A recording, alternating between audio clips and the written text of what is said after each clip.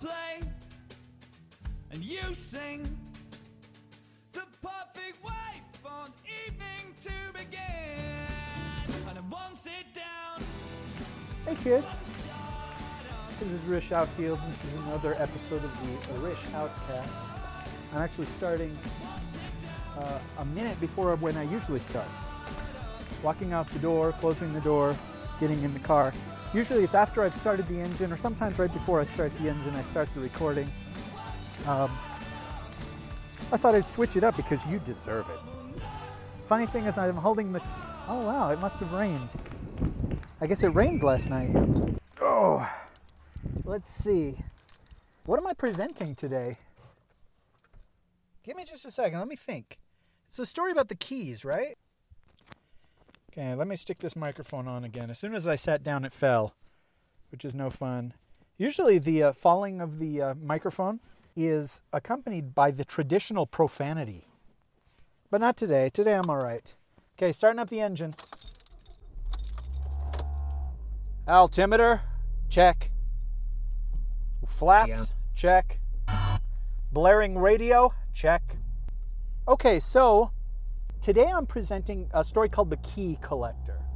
And this has to be the most recent story I've ever done on the Rish Outcast. It is short. It is from 2014. There was a period there early in the year when I got a lot of writing done. I'm still getting a lot of writing done when I'm recording this. I'm doing all right this year. This probably is my most fruitful year as far as writing goes. When I'm not in school, back in college, when I was forced to write for classes and stuff, I may have accomplished it a little bit more, but it's hard to say because there were many classes. You can't just focus on writing. But at the beginning of 2014, I remember I was looking for inspiration, looking for prompts, contests, that sort of thing. And I entered a couple of different contests, lost all of them, of course. But you know what? That's fine. I ran, I don't think I ran it yet. At some point I'm going to run a story called Creature Feature, and it's the fourth story I've done for the same contest. I've done one every single year, and I've lost every single one, but I'm kind of okay with that because if you ever win the contest, then you're out of the running. You're no longer allowed to participate in the contest. And so that sort of thing. It's a mixed blessing, if you will, or a blessing in disguise, or a silver lining, or it's some kind of cliched, like set of vaguely religious metaphor is what it is. Oh, okay, so The Key Collector is a story that I wrote for this contest where they gave us a photo.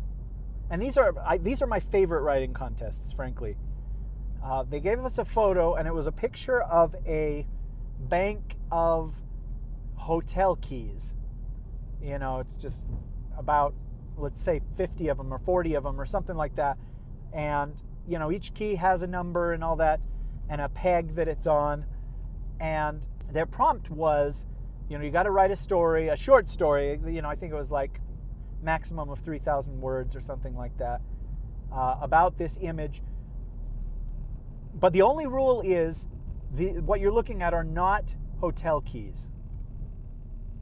And so if it had been hotel keys, I probably would have written, I don't know, it might have been like a haunted house story where there's a haunted hotel room, or a murder mystery, there's a dead body found or I don't know. I have no idea what I would have done because I was inspired by the photograph, but knowing from the second I saw the photograph that they're not hotel keys.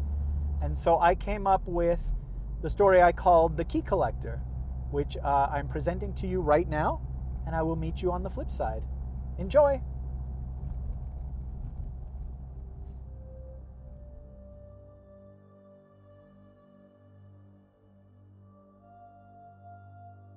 The Key Collector by Rish Outfield.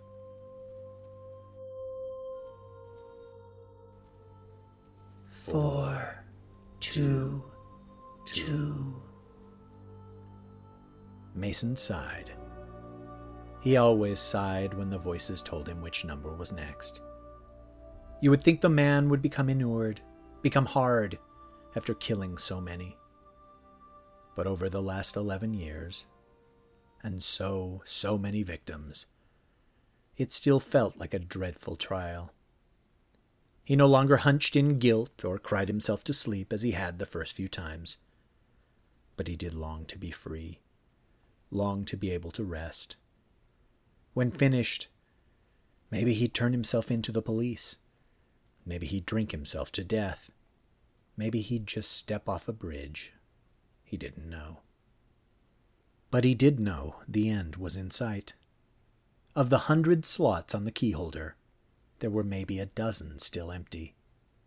He'd picked up the holder years ago, when the Paradise Hotel had sold off some of their furnishings, transitioning to digital keys. He hadn't known why he purchased it, why he hung it in his little one-car garage, not until the voices began to speak to him. There were 100 pegs on the key holder, each numbered between 400 and 499. For more than a decade now, he would find someone who lived in one of those numbers, whether a house number, office number, apartment number, or a couple of times bunk number. He had to kill them, in whatever way he desired. Thanks for that little freedom, voices, and take a key from them. When all the pegs are filled, you may rest, the voices had said, and continued to say. It varied how long it took him to find a target. He never went to the same town in a given year, never to the same building. He tried to find nasty, intoxicated, criminal, ugly people. He would hate to have to kill a nice old teacher, or a mother, or a gay businessman or something.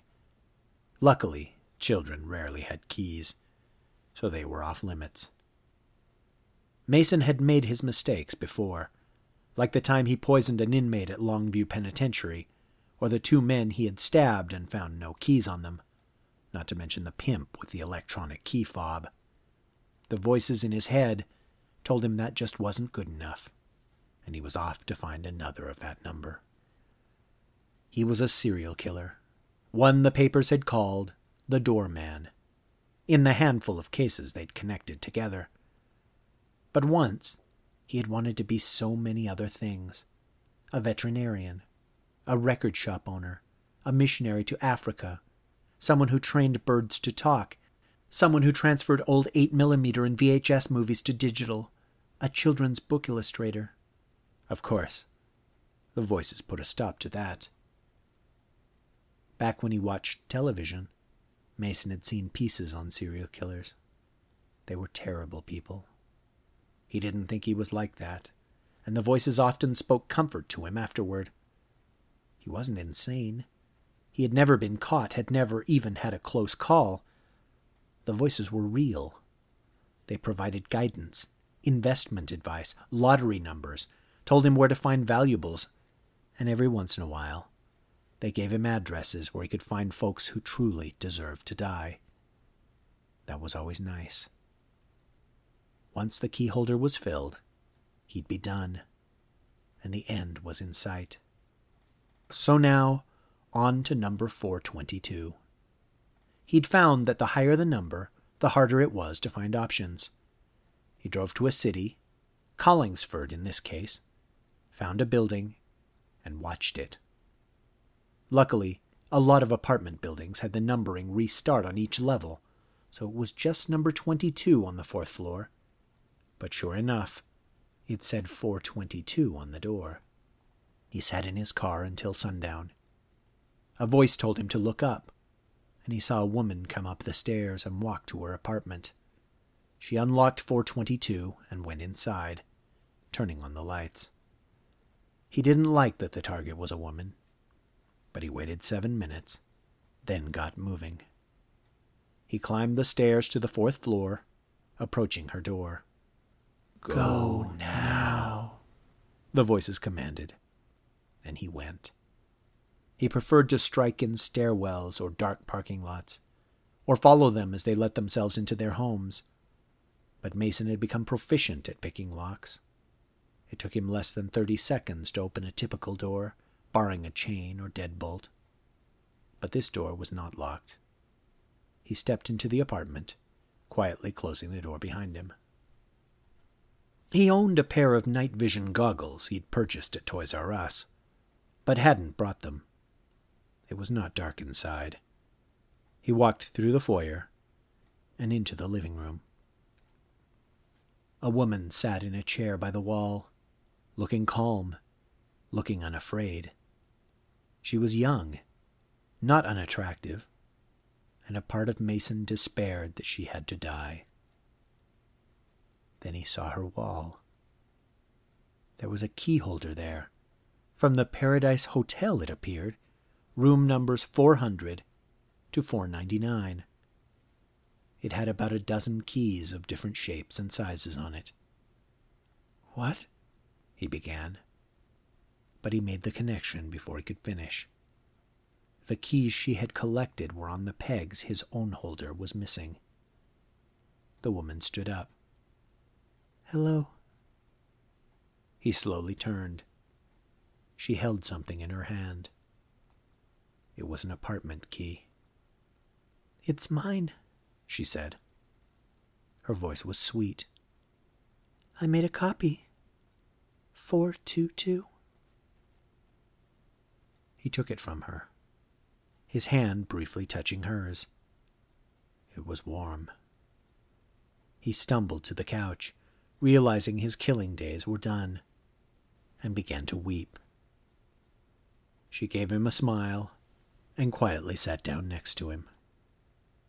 "Not done, Mason," the voices spoke to him. "We never said you'd be done. But now you may relax before the next phase begins." "Okay," he sighed. "All right," he heard her sigh next to him. The end.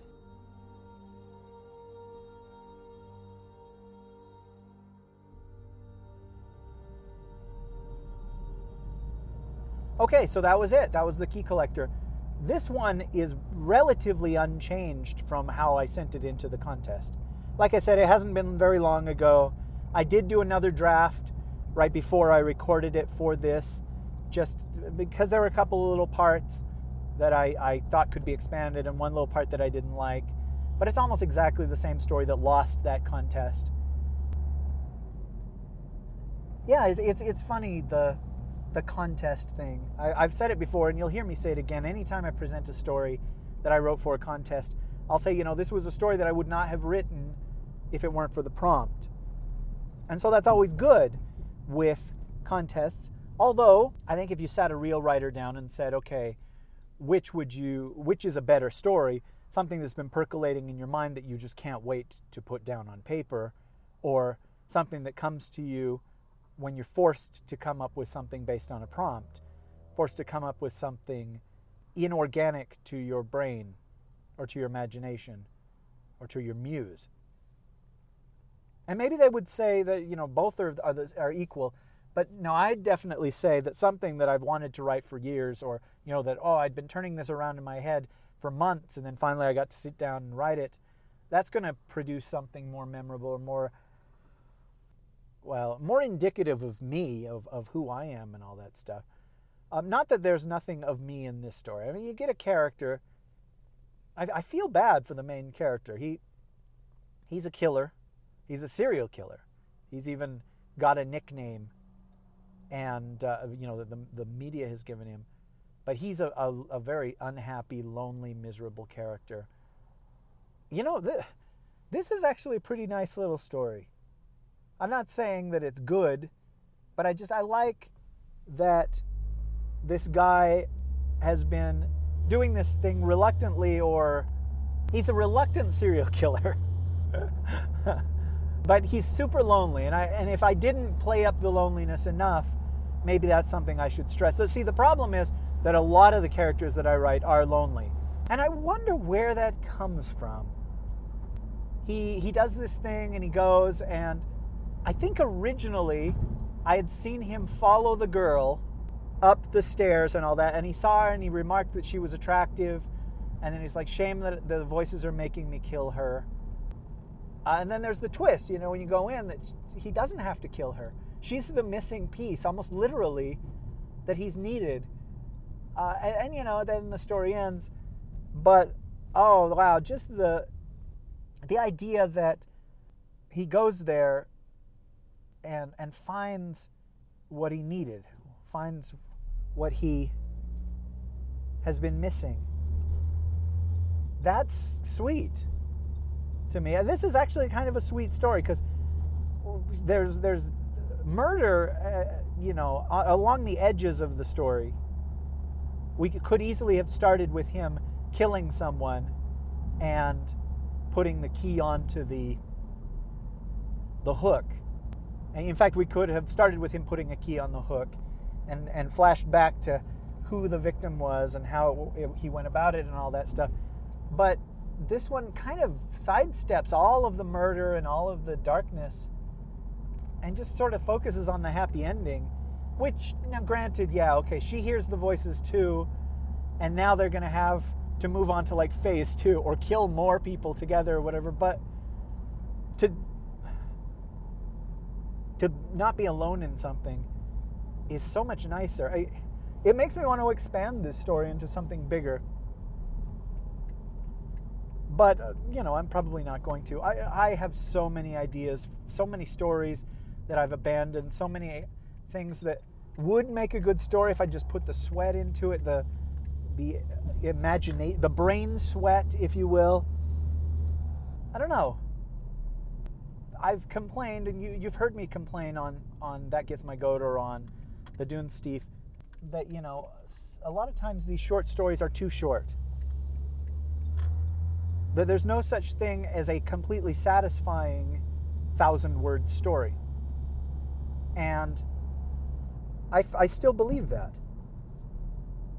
But we've all, if you're a reader, and I barely am, but if you're a reader, you've probably read a short story by a writer that he or she later expanded into a novel, or a series of novels in some people's case. For example, Marshall Latham presented this story by Ken Scholes on the Journey Into podcast, that Scholes expanded not only into a novel, but into 5 novels. And a lot of times you'll see these short stories expanded into novels, and it's great how they've taken this bedrock and made, a whole building out of it, or a whole neighborhood out of it, or whatever. But the short story was just concise and tight and satisfying in a way that the novel is not.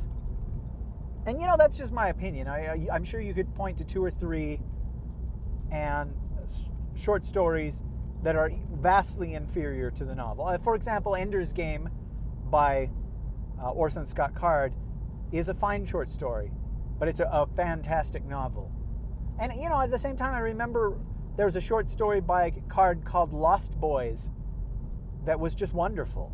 And he expanded it into a novel, and the novel isn't as good as the short story. So, okay, either way, the door swings both ways, Ray. And so, this is a short one. It didn't take me long to record, it didn't take me long to edit, and it didn't take me long to write. You've heard me share some longer pieces on the show, and that's cool, and I will continue to do that. But sometimes it's nice to have just a one and done, you know what I mean, an episode that's like that. So that's what's presented today. Let me just end with this. A lot of times life is really confusing and pointless. You're here and you don't know what you're here for. You'll go down a few roads and discover only later that they were wrong roads, or that they were dead ends, or they were not cul-de-sacs. What do they call it? The damn roundabout things that nobody around here knows how to maneuver. It seems to me that if you found somebody and everything connected and the pieces fit, that it would suddenly make life, if not easier, a little bit more directed, a little bit more to the point. knowing where you need to go, what you need to do, what you ought to be doing, and all that stuff. That seems really nice. And it's not really the point of this story. The point of the story was, he thought he was going to have to kill this person, and it turns out now he's got a partner. That does make me really want to expand it and find out what happens next. Maybe I will. I don't write a lot of sequels to my work, but it just seems in real life, if you'll hear like the poets say, you meet somebody and you feel like you've known them your whole life, or you feel like you've been just spinning your wheels until you met this person, and now you can actually go on your journey. And that might be poetic nonsense. It might be stuff to sell pop songs, but it seems like a really nice idea. You know what I mean? You meet somebody and it's like, wow, now life can begin. Now that's not happened to me. That's never going to happen to me. But it's a really attractive romantic notion. And so I'll leave you with that. I mean, if you found somebody like that, that's cool. I'm imagining. So thank you for joining me for this brief Rish Outcast. And I will be back again soon, probably with one a little bit longer. As you can hear from the car, I didn't have to go quite so far today. That's part of why I started it early. But thank you for listening. And what is it that Big likes? He likes something about dreams don't come true. You make them true. You have to make them true. Wait. Dreams don't just come true. You have to make them come true. Maybe it was, dreams don't just come true, they have to be made true. No. Shoot. Okay, I'll think about it. See you next time. I won't sit down, and I won't shut up. And most of all, I won't grow up. The Rish Outcast has been released under a Creative Commons Attribution, No Derivatives 3.0 license. The music in today's episode was presented by Kevin MacLeod of the website incompetech.com.